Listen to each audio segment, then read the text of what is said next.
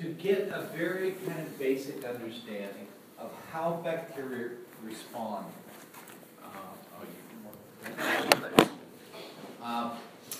to environmental cues. And how do they use these cues to kind of set off the appropriate responses. And in bacteria, these are called signal transduction systems. And what I'm going to emphasize a little, or maybe a lot, is the kind of difference between free-living bacteria and bacterial pathogens. Okay, so bacteria that cause disease and how they differ from bacteria that are found in soil and water and what have you. We're also going to talk about another aspect, a very important aspect, it turns out, how bacteria sense what the population structure is. Okay, so we are constantly, with our senses can tell. Okay, we're in a room with about 12 people or whatnot, but bacteria don't have these senses. Okay, they don't have eyes, so they can't.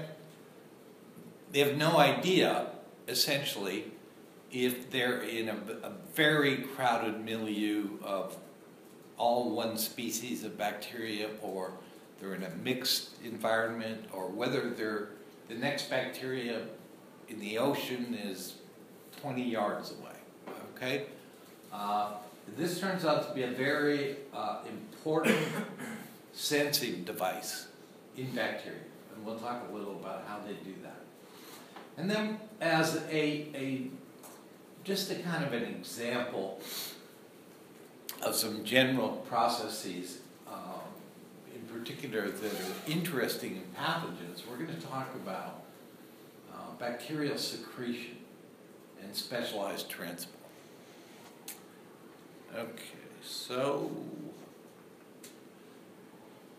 originally this was meant to be a kind of a interactive kind of lecture, but since you have the slides sitting right there in front of you, I don't imagine it'll be too interactive.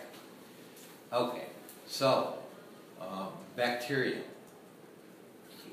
What we're talking about are let's see, I want to turn that one light up.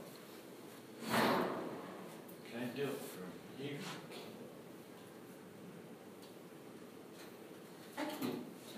Can you turn that one off? Thank you.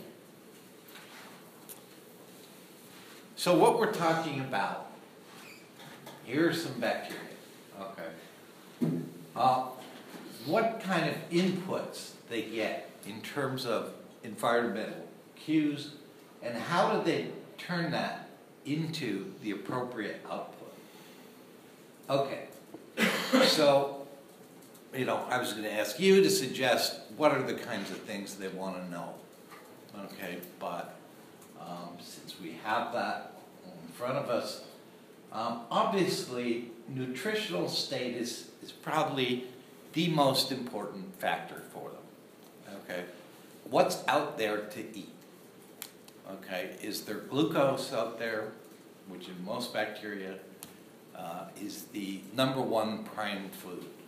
Okay, and what they do is they adjust their metabolism.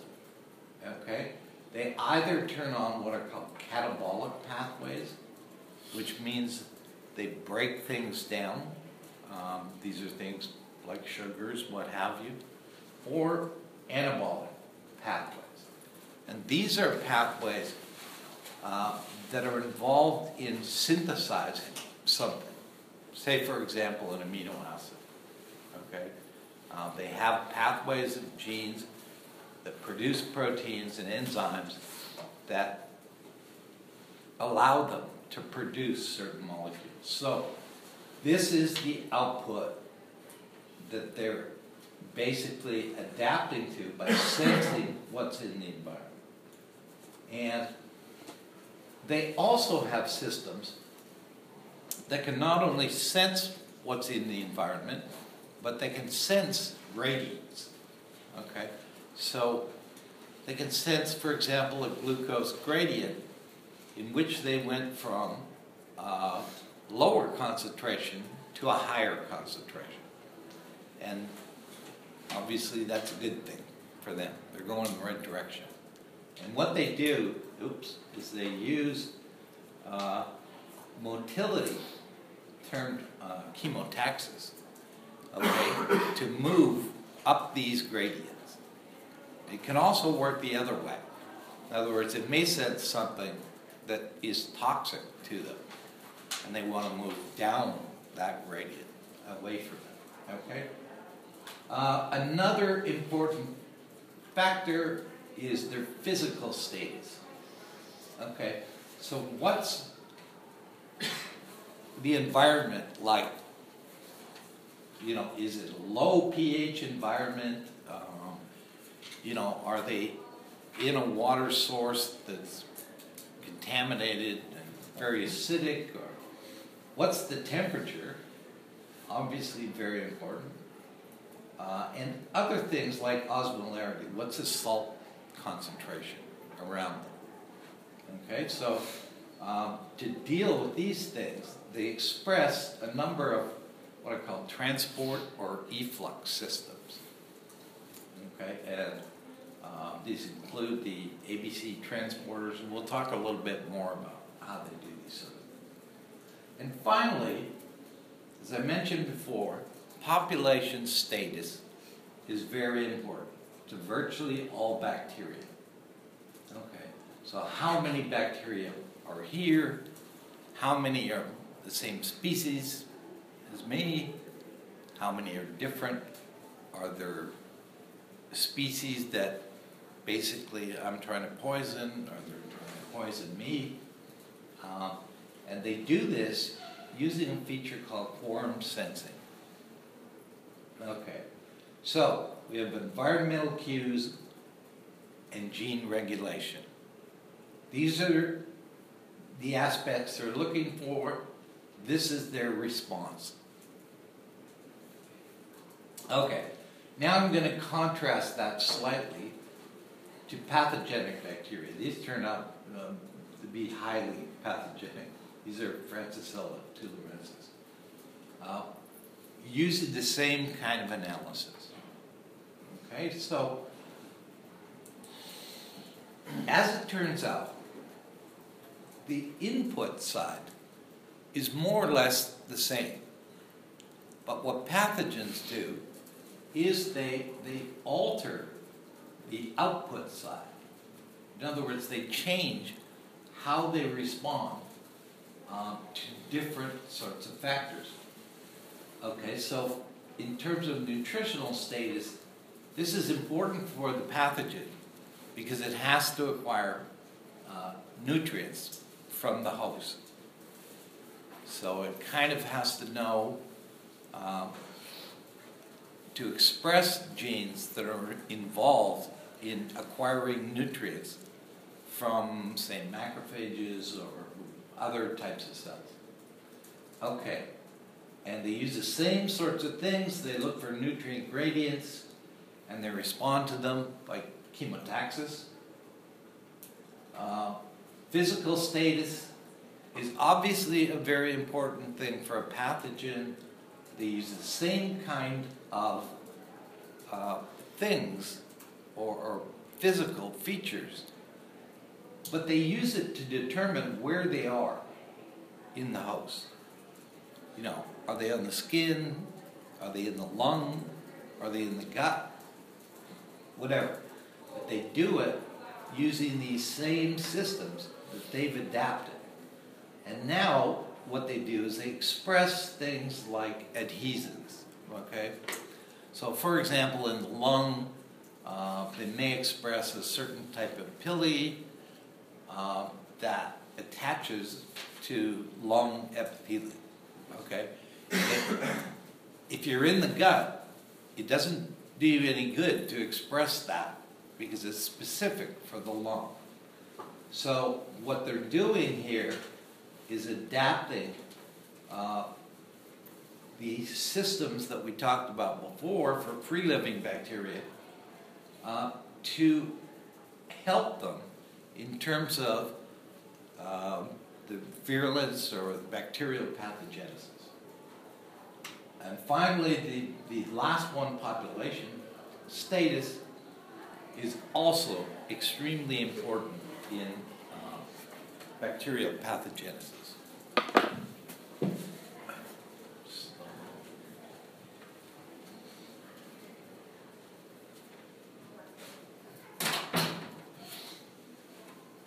Okay, so bacterial pathogens have basically adapted free-living organisms, regulatory systems, and made them such that they now use them for different reasons, but they still regulate gene expression. Okay, so again, environmental cues and gene regulation. Okay, I think you've seen part of this picture before, but we're just going to very quickly go over a couple things about gene regulation in bacteria. And believe me, when you do this in kind of 10 or 15 minutes, you're really, I've probably taken 4 or 5 courses total on these sorts of things. Okay. Again, just as a reminder, bacterial genes are collinear. They don't contain introns. The chromosomes are usually circular, but certain exceptions exist. You can tell how old this slide is. This should now be about probably 60,000 sequenced genomes. Okay, the genes themselves, a cistron is basically a piece of DNA encoding one message RNA and protein. Okay, so standalone. An operon is a piece of DNA that encodes more than one protein, and it can range from 2 to, a ribosomal operon will have like 21 genes. Okay, and what that means is that there's a single promoter controlling the expression of a bunch of proteins that are usually functionally related. So, for example, in the ribosomal protein operons, they're all ribosomal proteins. So when you make a ribosome, you need sort of one of each. Okay? So it's a way to kind of coordinate related genes. A regulon is basically the next step up from that. Okay, it's a group of genes or operons that are co-regulated. Okay, so they have the same regulatory regions in the promoter. What that means is it's usually a sort of bigger response. It's not necessarily a structural response, but it's a response to a certain type of feature. For example, low pH may involve several different both genes and operons functioning at the same time, and that's called a regulon. Again, we talked about transcription and translation. They're coupled in bacteria. Okay, so the RNA polymerase starts to make the message, and immediately the message is bound by ribosomes, forming a polyribosome. And so before you're finished transcribing this gene, you already have the protein being made. So this allows the bacteria to act really rapidly in terms of changes. Okay, we looked at this. Just an example of different bacterial genomes, range in size, multiple circular genomes, although this is very rare. But it's told us an incredible amount of information about how these different bacteria operate. For the TB genome, for example, showed how this bacteria is almost totally dependent on lipids and carbohydrates, both in the structure of the cell wall and how it functions. Okay, so now comparing,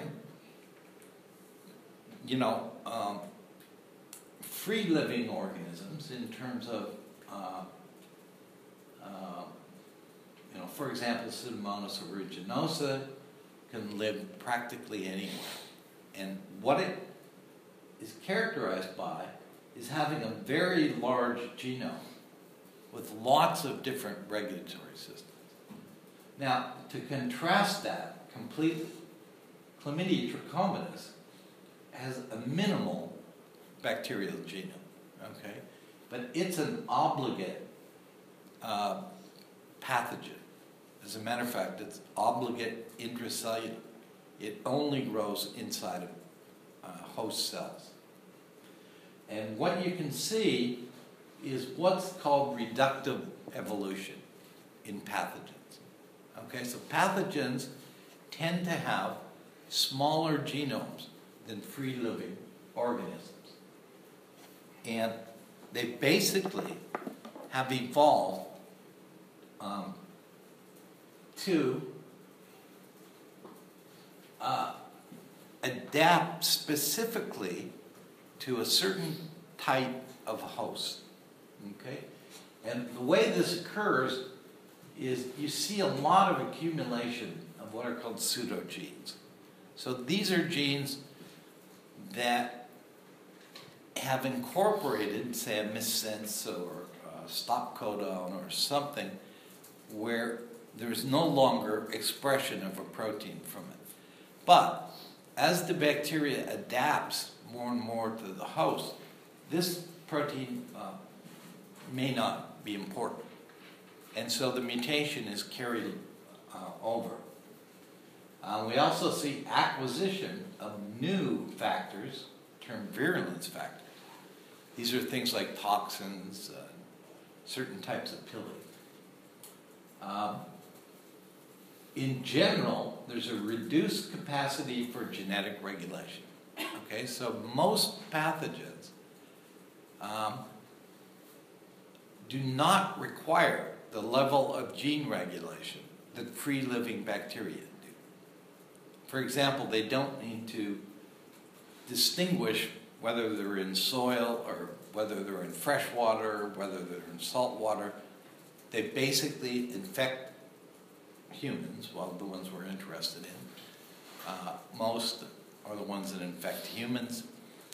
And that environment tends to be very specialized. For example, the temperature is always right around 37 degrees, okay?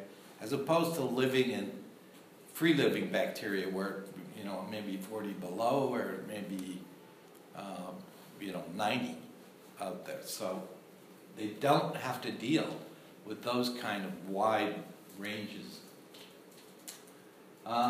These things have been found, in particular, in the genomes of things like Yersinia pestis, that causes the plague, and Mycobacterium leprae, okay, that causes a very slow kind of chronic disease, leprosy. Okay, so Mycobacterium leprae has thousands of pseudogenes, things it just doesn't need anymore. Again, obligate intracellular parasitism is an extreme example of reductive evolution, as seen in the chlamydia and the rickettsia. This is the chlamydial genome, but even for a very minimal bacterial genome, there's coordinated gene regulation, and it's still complex and interactive. Okay, so, this is one of the smallest genomes in bacteria, but you can see there's still a fair number of genes here. Okay, we're just going to touch very lightly on transcriptional regulation. bacterial genes are regulated by proteins that bind to specific DNA sequences, and they affect the transcription of the gene. Okay, there's a number of different broad categories. Promoter recognition, that is, okay, the general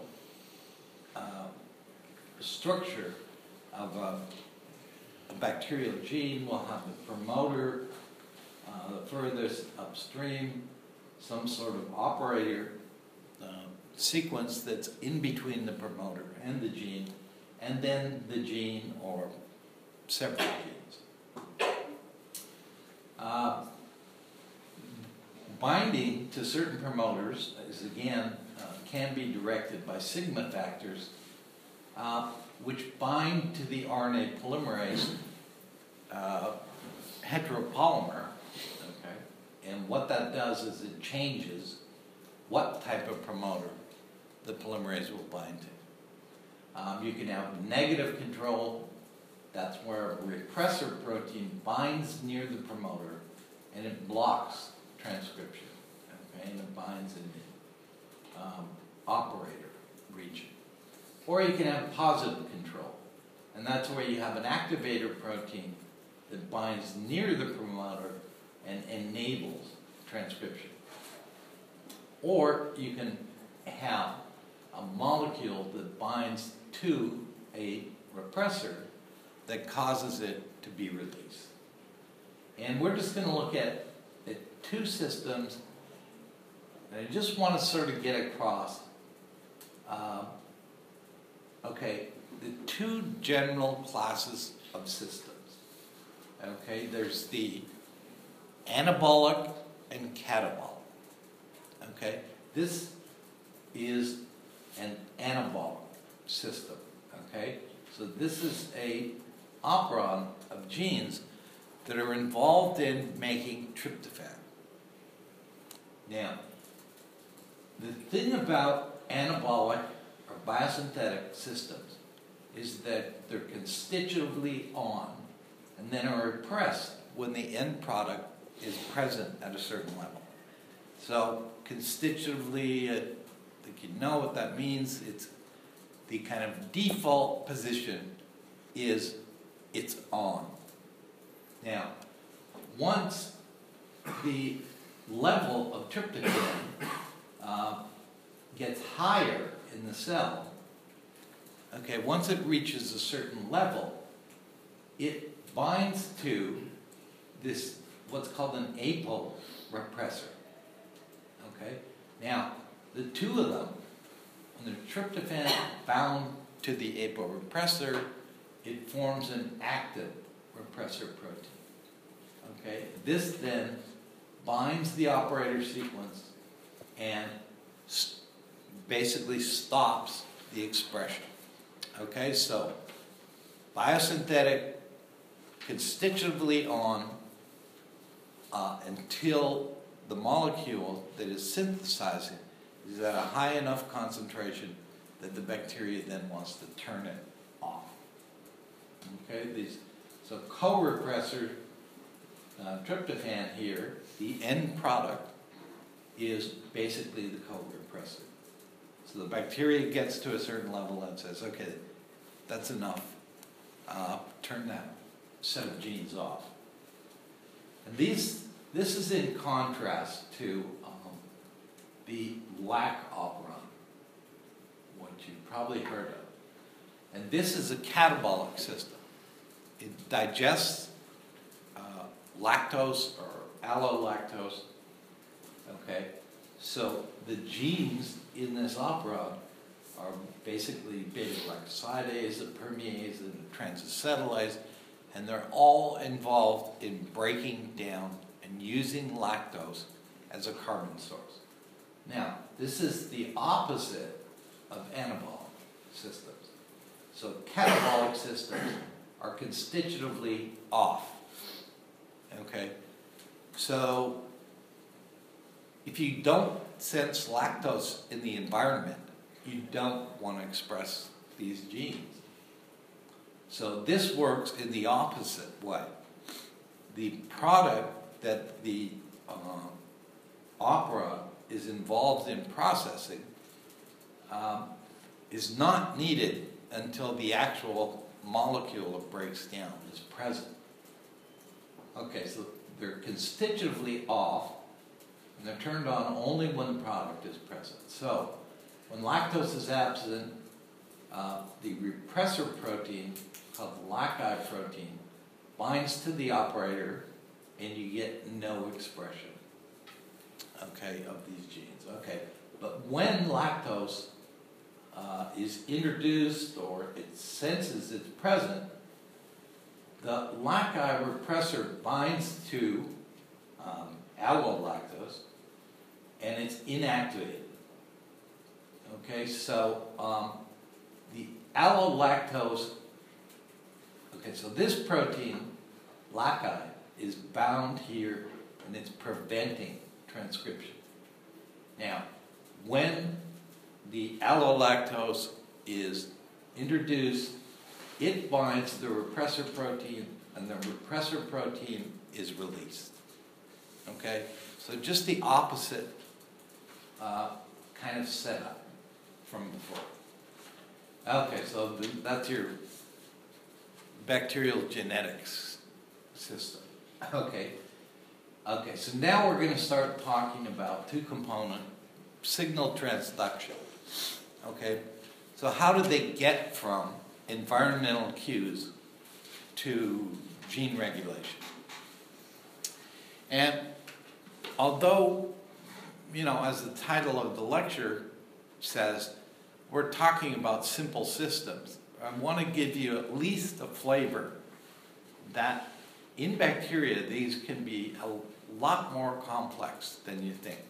They're still, you know, order of magnitude less than the complexity of gene regulation in eukaryotes or in human cells, for example. But they still can be pretty complicated. Okay, so let's start with a very simple system. So signal transduction, okay, is generally a response to an external environmental condition. Just like what we were talking about before. Temperature, pH, the presence of metal ions or nutrients, what have you. And the way these very simple systems work is they have a sensor and a transducer. The sensor is on the outer surface of the bacteria. And there's all kinds of different sensors. When they sense their specific signal, they then go through a phosphorylation of an intracellular protein. And this is called a phosphorelay system. Okay, so what happens is the sensor senses, say, low magnesium or something. It autophosphorylates itself. It then phosphorylates the transducer protein. Now, this protein is activated by the phosphorylation, and once it's phosphorylated, it becomes a DNA binding protein. So, that's how this signal is transduced to gene regulation. Once it becomes a DNA binding protein, it binds to specific sequences that are upstream of promoters. And these sequences are only found in front of certain genes. Okay? So, for example, if it's responding to high pH or something, it'll bind, this transducer will bind to whatever set of genes are required to lower the internal heat. Okay, and again, we're just going to go through these three again. So, the first one is how do bacteria basically respond to nutrient gradients by chemotaxis. And as I mentioned previously, and we'll kind of discuss it again, how it does this. Motility occurs through rotation of the flagellum. But this is how the chemotaxis system itself works. It again involves a movement towards the chemoattractant or away from a toxic compound. It starts out with a series of sensors. There are a large number of these, and they all bind certain things. For example, this may be glucose, this may be calcium, this may be magnesium, but it responds to and can sense nutrient gradients. Okay, and what it does is these sensors then go through a system called the CHE key system for chemotaxis, where you have a two-component system motif. Okay, so this is, again, like the very simple system we looked at before, involves a phospholipid chain that results in the phosphorylation of these response regulators. These regulators then control which way the flagellum rotates. Okay, and so I mentioned this in the previous talk, but it's kind of illustrated better here. So remember, flagella can rotate in both directions. Counterclockwise rotation results in forward movement, and this is called a run. And clockwise rotation results in reorientation, or a tumble. In other words, the bacteria is not going anywhere. So what happens is, counterclockwise, the bacteria is moving, and it's moving up a nutrient gradient or down a toxin gradient. Now, tumble is what it rotates clockwise. Okay, what the bacteria does is it doesn't move anywhere. It just tumbles. Okay, in whatever environment it is, and then when you switch back to counterclockwise rotation, the bacteria is reoriented, but it's not a coordinated process. It can't see which way it wants to go. It's just kind of a random process. So in this diagram, for example, we're looking at, this is where the bacteria starts, and this is where the nutrient is. Okay, so it's trying to move towards it. So here we see, a long bacterial run. There's a tumble. The bacteria changes directions. Okay, it's still about the same concentration, but it tumbles here, and then it heads in this direction, which is away from the glucose, say. Okay, and what you can see is that the system changes the length of the run. If it's moving away, it makes it a very short run, and it tumbles again and turns, and eventually, say it tumbles here, and then it heads this way, and it's heading up the gradient. So it makes a long run. Okay, so this may look kind of very inefficient, but they can do this very rapidly. And in this random sort of approach, controlling how far the bacteria runs versus how often it tumbles, they move very rapidly towards nutrient gradients. Okay, now we're going to look at physical status. And we're going to look at a system that I think can give you an idea of how complex the response can be to a very simple system. This is the faux P, faux Q system. Be careful how you say that. So this is a two-component signaling system. It's a central element in a very highly interconnected bacterial genetic network, and it's found in a very large number of bacterial pathogens, including Salmonella enterica, Yersinia pestis, Neisseria meningitidis, or E. coli. It's a sensor for extracytoplasmic magnesium. Okay, again, what we said is that the sensor sticks outside of the cell. Once it senses its signal, in this case, low magnesium, it then autophosphorylates, phosphorylates the transducer. The transducer becomes a DNA binding protein, and it turns on sets of genes. Now, the interesting thing is when we talked about how pathogens use systems that free-living bacteria have, this is a case of that. Okay? So, to sense low magnesium, it's believed in general that calcium and magnesium are relatively high in the extracellular space and relatively low in the cytoplasm of mammalian cells.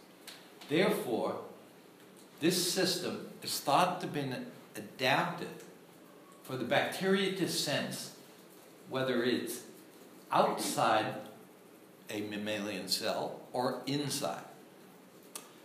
So, for example, Salmonella enterica,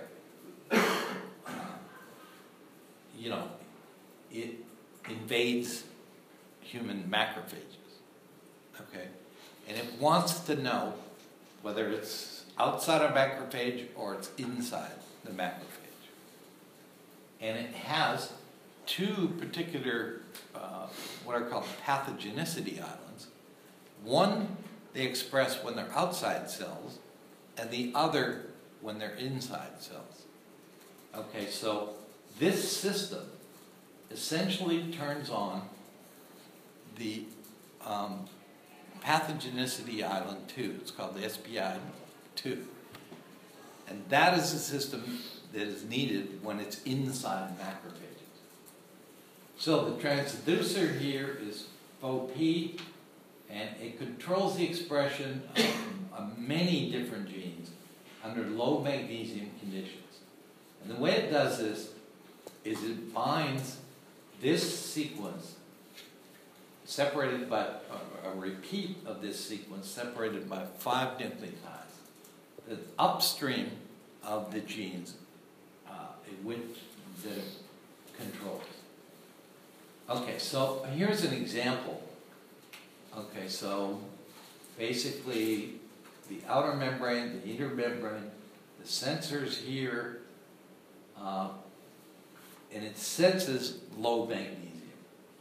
So this results in phosphorylation of the DNA binding protein. Now, in Salmonella, for example, this results in turning on this operon, which is basically involved in LPS production. This particular gene, which is involved in resistance to things like reactive oxygen, and it's involved in intermacrophage survival. So again, this is something you don't want to express outside of macrophages, but once you've been taken up by a macrophage, you want to express it. Magnesium transport for intermacrophage survival. Adherence, again, intermacrophage survival, resistance to acid and resistance to bile. And here we see, this is called the Salmonella pathogenicity island 2. And this is the one that's required when you're inside macrophages. Okay, so here we have other sets of genes that are involved in survival inside cells. Prevention of fibrolysosome fusion is another mechanism used by intracellular bacteria to avoid being killed. So you can see that it controls a large number of genes. But the thing that gets complex is that also influences another system. Okay, so this is another signal transduction system, okay, that is, built along similar lines to this system, the Faux system, but this system affects this system, okay? So now you have a regulatory system on top of another regulatory system, and this can make things very complex. And this system is basically involved in LPS modification to alter it in such a way that it's resistant to antimicrobial peptides.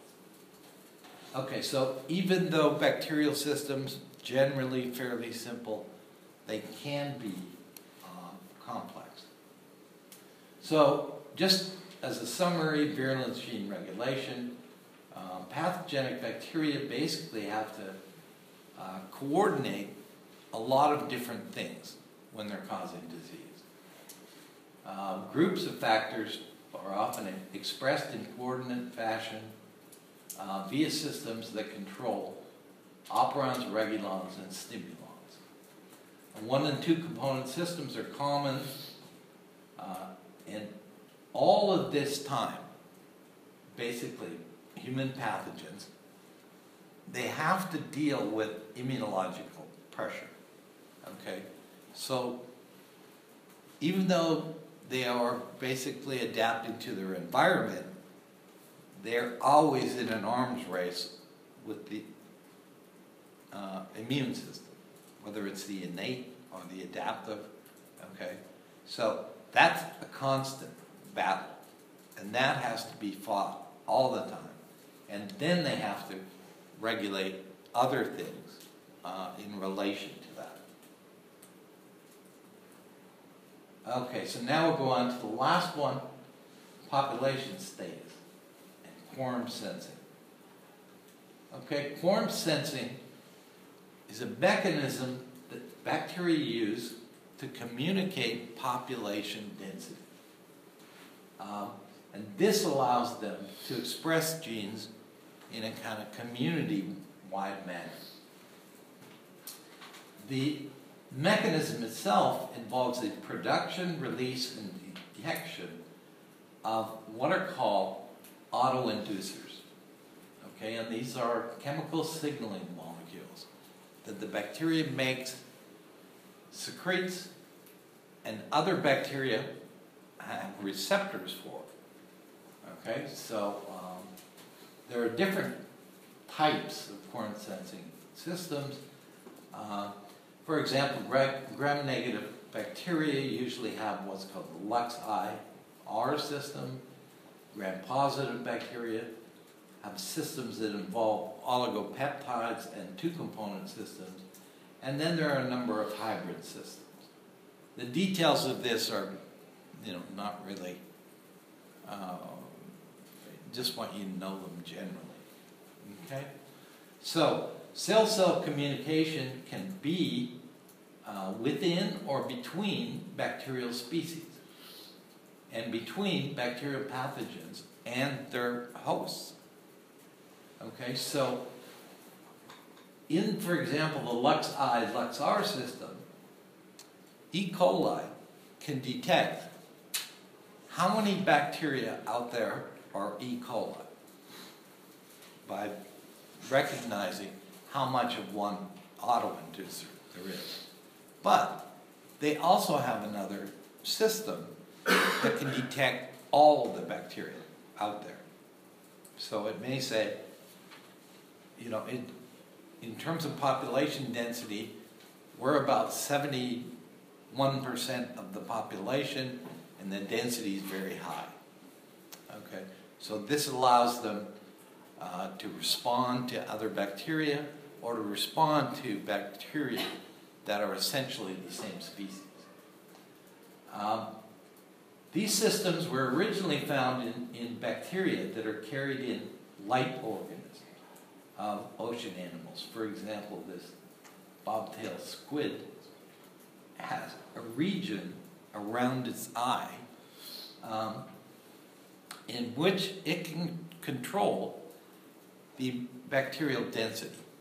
Okay, so there's an organism called Vibrio fischeri that's found in here, and it's generally at about 10 to the 8 per mil.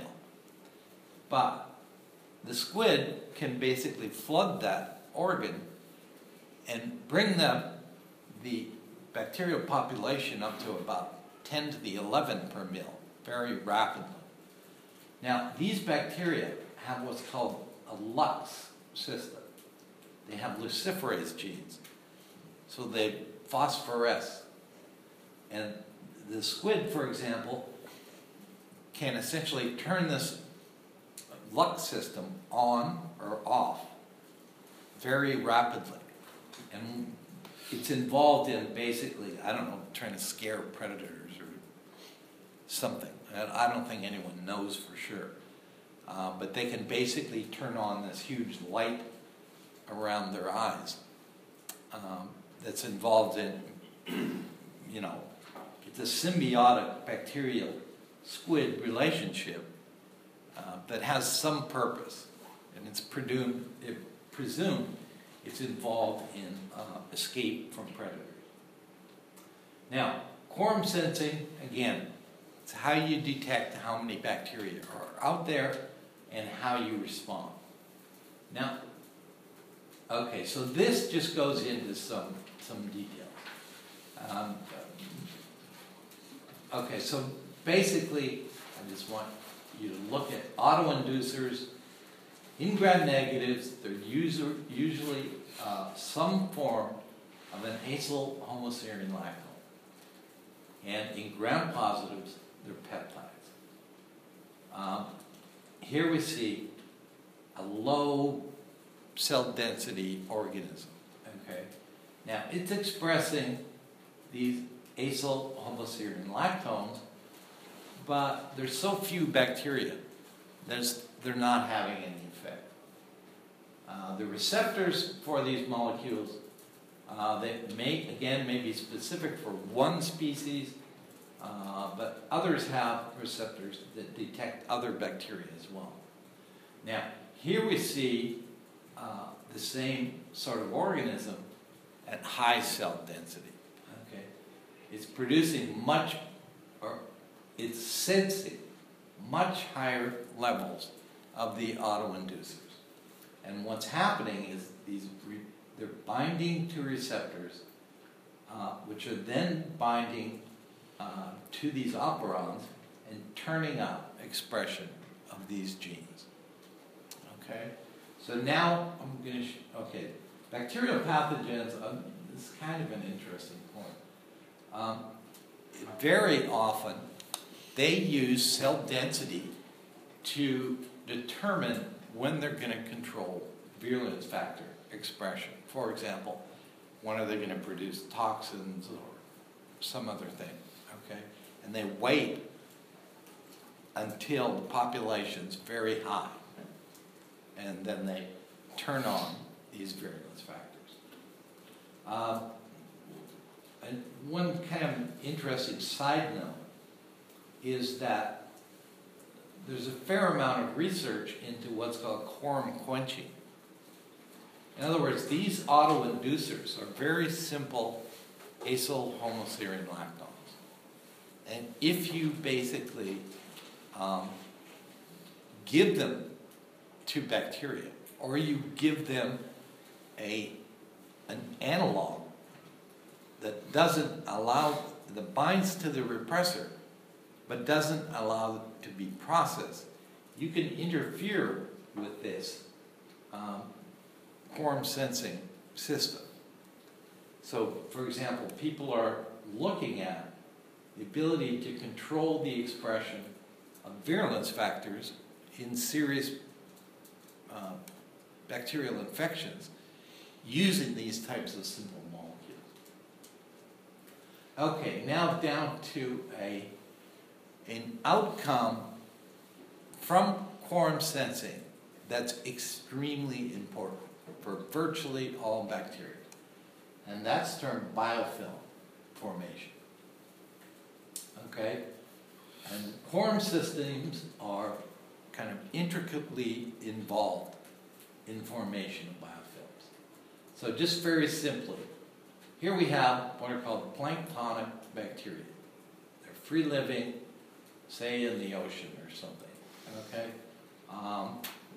They're spread out, so the population cell density is very low.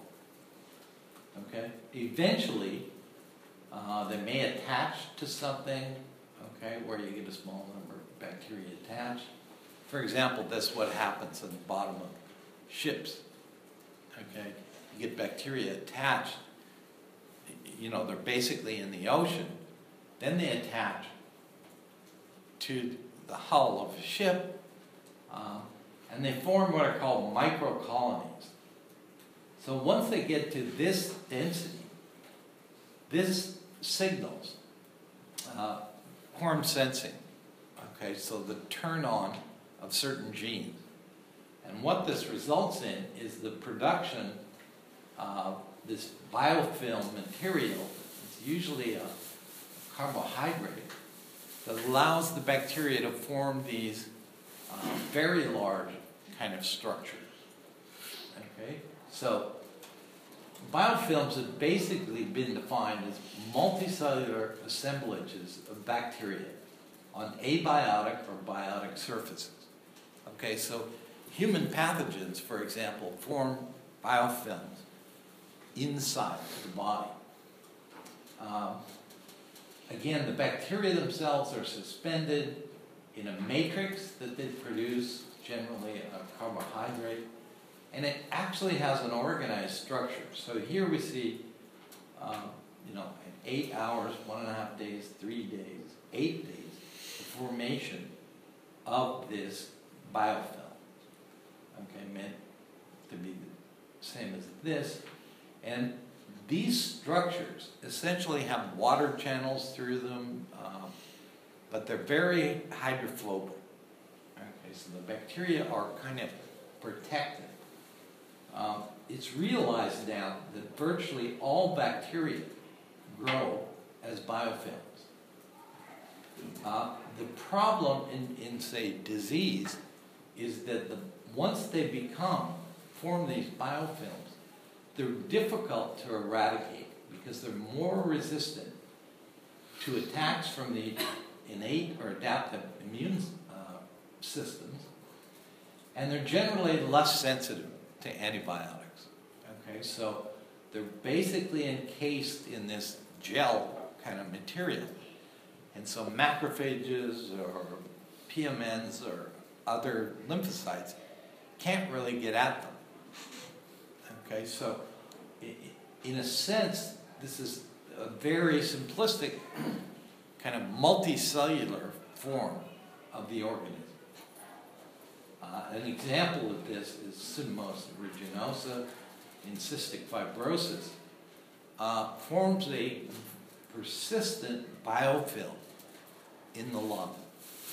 Okay, and this makes it very difficult to get rid of the bacteria at first, but it also causes, difficulties for the person with the disease in terms of just breathing. Okay, so I think we'll stop here for a bit, if you want to.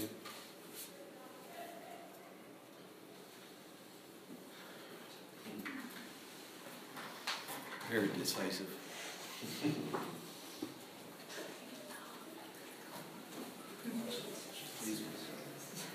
You gotta wake up and think about it.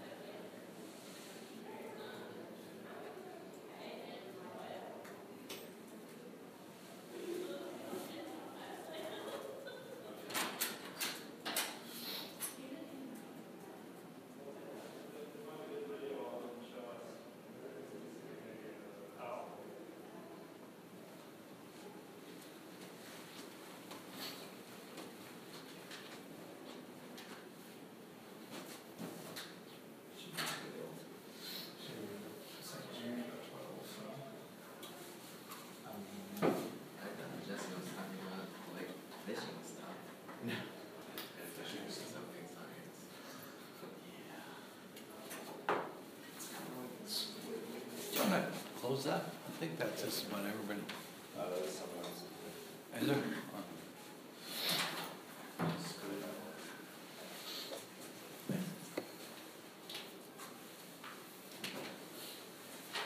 Okay, I think we'll carry on to the bitter end here.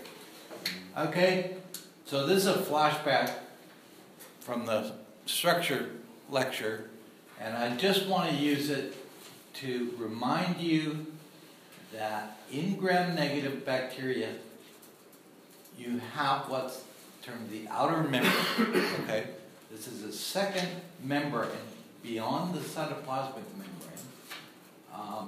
that surrounds the bacteria and is a very kind of hydrophobic environment. And what I want to sort of briefly talk about and then stress one of the systems is how gram-negatives secrete things. How do they secrete things like proteins? Okay, because they have to get it across this double membrane system with peptidoglycan between. Okay. As you can see, there are a number of different systems, and not all of them basically are shown here. And I don't expect you to know the detail of the systems, except I want to focus a little bit on this particularly interesting system and show you some examples. Okay, we'll just go through them fairly quickly. So type 1 protein secretion involves ABC transporters, okay, and basically this ABC comes from ATP binding cassette transporters. Okay, so they use ATP to secrete things. This is a superfamily that's probably the largest and most ancient family of all. It's found everywhere, from bacteria to humans. It moves molecules into the cell or out of the cell, uses ATP. It contains 2 membrane-spanning domains and an ATP binding proteins, and it transports a large number of different things, different transporters. Okay, so E. coli may have 50 different ABC transporters, and there are things like lipids, ions, proteins, drugs, small molecules.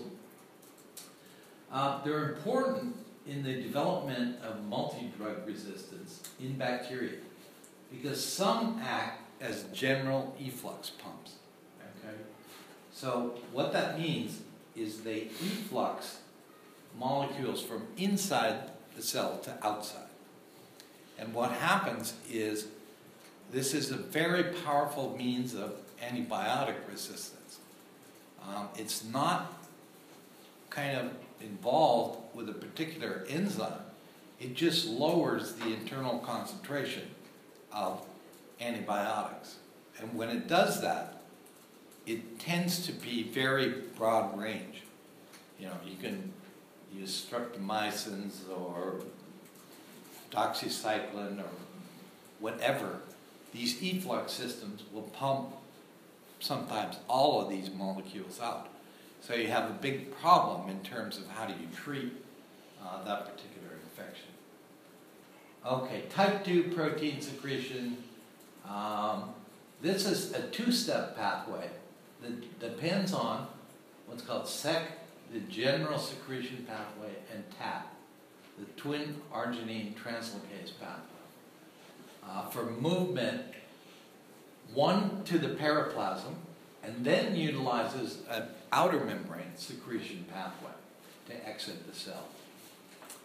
Okay, so what's shown here is basically this molecule uses one system to get to the periplasm, so it's halfway out. Then it utilizes a different system to pass through the outer membrane. Okay, and most of the substrates of these systems are important virulence factors. For example, the ETEC toxin, the collar toxin, Pseudomonas elastase, and exotoxin A. Okay, the type 3 protein secretion system is very interesting. Okay, it's composed of a number of different subunits, and it basically delivers what are called effector molecules from the inside of the bacteria directly inside of host cells. Okay, it's also known as a contact-dependent secretion pathway. Okay, so it only happens when the bacteria gets very close to the cytoplasmic membrane of the host cell. Okay, and what you can see is that it basically forms this kind of hypodermic syringe kind of molecule. This part of the system is similar in a lot of ways to the flagellin basal body that we looked at earlier. But this system forms basically a translocation pore, and it inserts itself through the host cell membrane. Okay? So it's involved in secreting just certain bacterial molecules directly into the host cell. Now these molecules effector proteins are meant to interact with other host proteins, and they can have a variety of different activities. They can interfere with certain host transcriptional regulators. There's many, many different activities. Okay, many bacterial pathogens kind of have this. For example, Yersinia, Salmonella, on both the SPI1, which is the external pathogenicity island, and on SPI2. So, what happens is they can actually get adjacent to a macrophage and secrete molecules directly into the macrophage. But then if they're taken up by the macrophage, they have another system that can secrete molecules out of what's called the phagolysosome. So that's where the bacteria are inside the cell. Intrapathogenic E. coli have a system called Lee, and we're going to talk about that in a little more detail. The type 4 protein secretion system is basically extremely complex. It's related to bacterial pili, and it transfers a lot of different types of molecules, including DNA and proteins. It was first discovered in the plant pathogen, Agrobacteria tumefaciens, where it transfers a plasmid and causes crown gall tumors. Many bacterial pathogens, again, have this, but very little is known yet about what the functions are. It's known, though, that they are very important in pathogenesis, because with many types of bacteria, for example, in Legionella, it's called the .ICM system. Okay, and if you knock those genes out, you'll find that Legionella is virtually avirulent. Okay, so it's not exactly sure what the function is or what it's secreting, but we know if we get rid of it, the bacteria are really almost avirulent. In Helicobacter, there's the TAG-A system, recently discovered in Neisseria gonorrhea, Campylobacter, and Helicobacter, where DNA is basically secreted. Okay, the type 5 systems are called the autotransporter systems, and these are very large proteins that have different domains within one protein. Okay, they have a transporter domain that forms a beta-barrel channel in the outer membrane.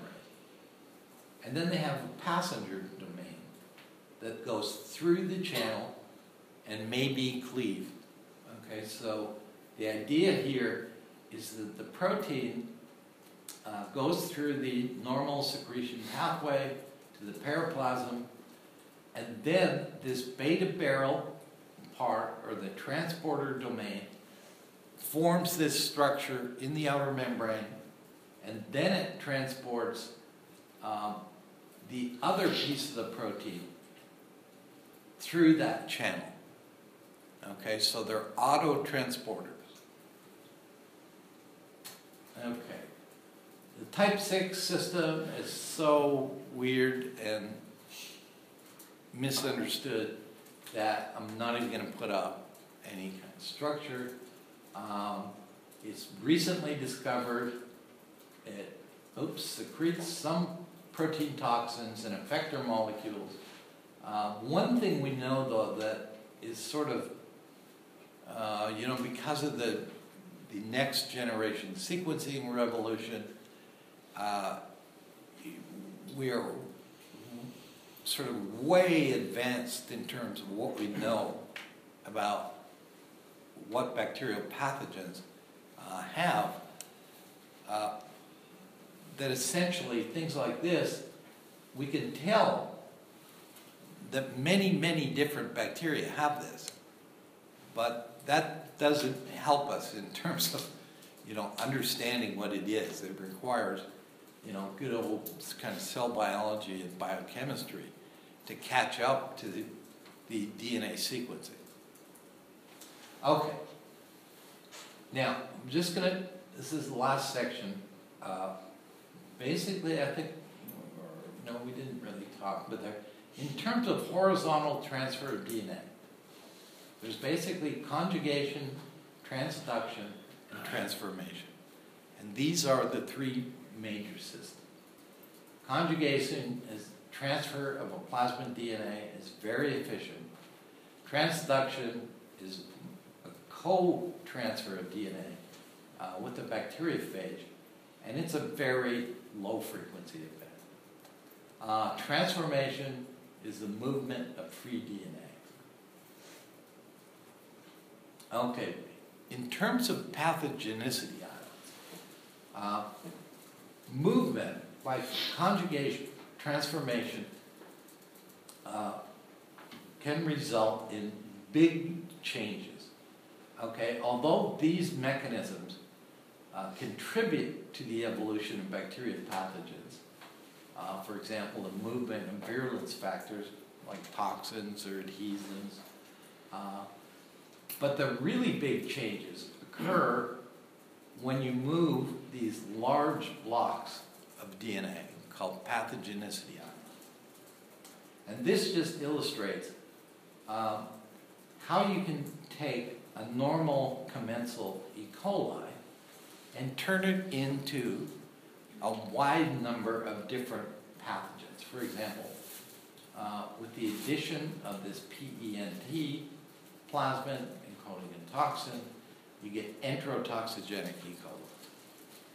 coli. With the movement of this Li pathogenicity island and this PEAF plasmid, which is effacement and attachment factor, you get what are called enteropathogenic E. coli. And both of these are really nasty. Enteropathogenic are, for example, the O157H7, okay, that you get in, undercooked beef or a whole range of different things. By movement of the Li and a different bacteriophage that encodes a toxin, you get enterohemorrhagic E. coli. Similarly, by transfer of different molecules, you can get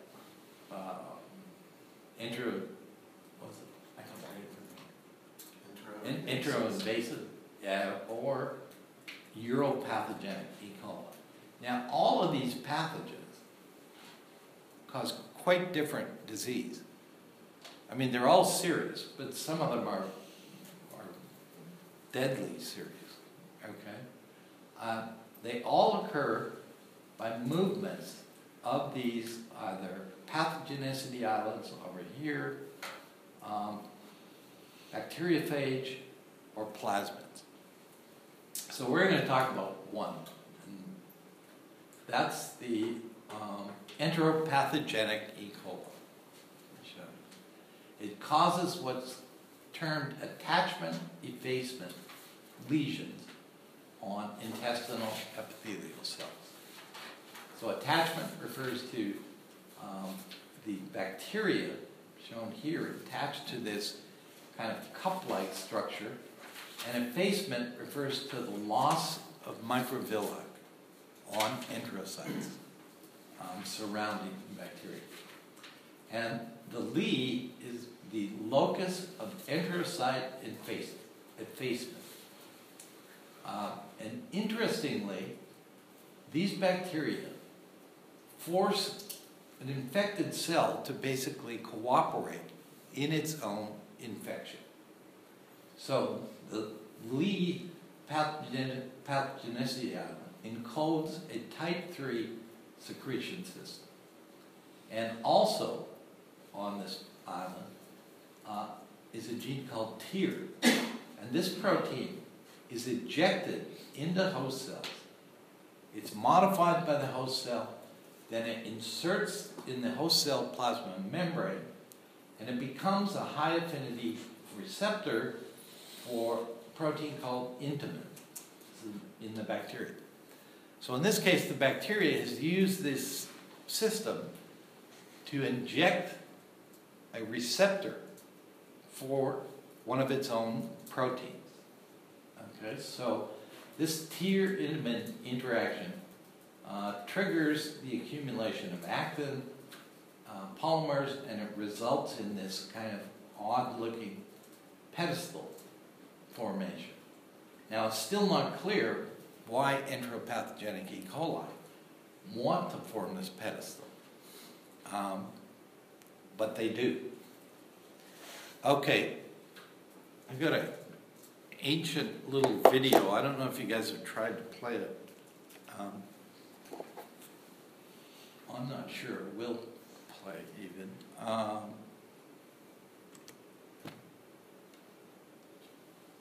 And it just kind of gives you, who here's a computer specialist? Let's see. Quick time. Okay, so what we're going to look at, I hope, is the enteropathogenic E. coli approaching an enterocyte. And then we're going to see this establishment of the type 3 system, and then secretion from the bacteria of the tear molecule. The tear molecule is modified by the host. It comes back and it sticks out through the host cell membrane, where it interacts with another bacterial protein called intimin. Okay? So this is an example where the bacteria has used one of these secretion systems to sort of co-opt the host and provides its own receptor. Okay, here's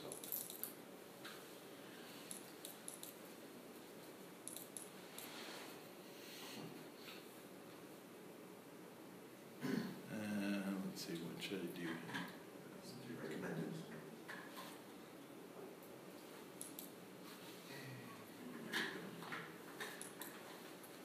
Okay, this was actually made by a friend of mine. How do I stretch this out? No, maybe not. Somebody said there was another way to play these things. Does anybody happen to know of one? It says it's a quick You time. have QuickTime on that desktop, just open QuickTime. Yeah, just right-click the file and then open with QuickTime. Yeah, get another one. Where is it? Click on open with, Open with. now go to the QuickTime player.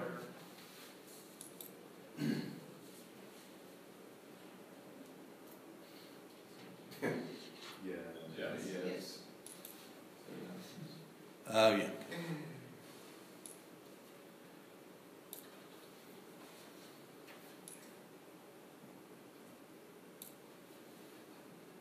Brett Finley, Scientific Direction. Okay, so just here we see, the bacteria, these are the flagella. It's approaching an enterocyte, or enterocytes. Okay, so this is the effacement. Okay, where the microvilli are basically broken down. Now the bacteria is coming into close association with the enterocyte membrane. Now, this is the beginning, basically, of the establishment of the type 3 injectosome, okay, where the structure is forming, and it's basically attaching the inside of the bacteria to the host cell. Now we see these molecules coming through. These are the tear protein. Okay, So they're being secreted directly into the cell. The cell is phosphorylating them. And then they go back and essentially stick through the cytoplasmic membrane. Okay, so these are bacterial proteins that are now in the host cell membrane. And now the bacteria uses another protein called intimin that binds to TEER. So the bacteria has provided its own high affinity receptor. Now following this, the TEER molecules are modified again and they begin to accumulate actin. The actin is polymerized into microfilaments, and we begin to see this kind of structure forming around the bacteria.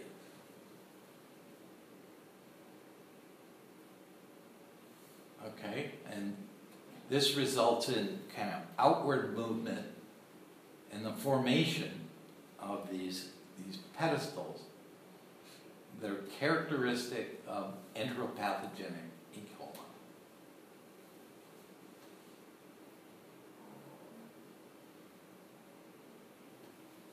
So that's the type 3 secretion system in action.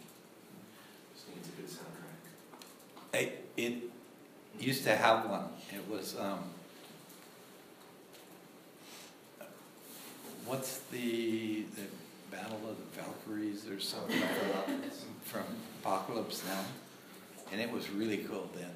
I was thinking of that spoke thing, Zarathustra from 2001: Space Odyssey. It's like, dom, dom, dom. Yeah, that might be good too. Okay, so basically, any questions? Could you go back over type 5 transporters real quick? I didn't quite get how they work. I don't think that level of knowledge is, the type 5 systems are very complex. Okay, you can see there was probably, at least 10 different components. Okay, so I would just say most of that is basically just to give you an idea of how many of these systems there are.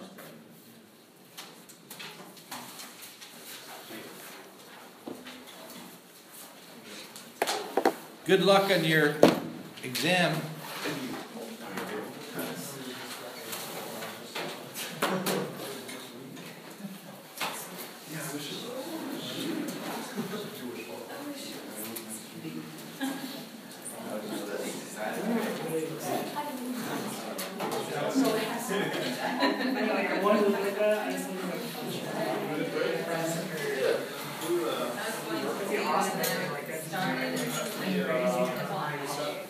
Well, we worked on, over that we worked on.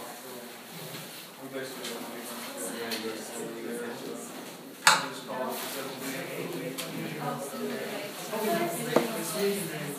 That's cool. We did a lot. So his wife came here with her kids. And Yes. went to Grace Festival. Sam brought me to I think she'll. Last time the festival said like it was due Monday, Friday. We're gonna do Saturday, so Friday. Did it by Friday. So she said the last time she changed it. She like July is gonna stay.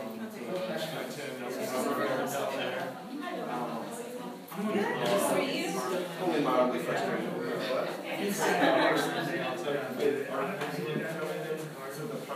But she just. Is it like Word document or is it actual film? I think it's a Word document. Again, where she did it, I think she did it with the same Word. Especially just But it uses. Plus, if it's hacked and attached, you can show you what you want. Right. Hopefully somebody doesn't forget their Oh, phone. oh, yeah. Presentation today.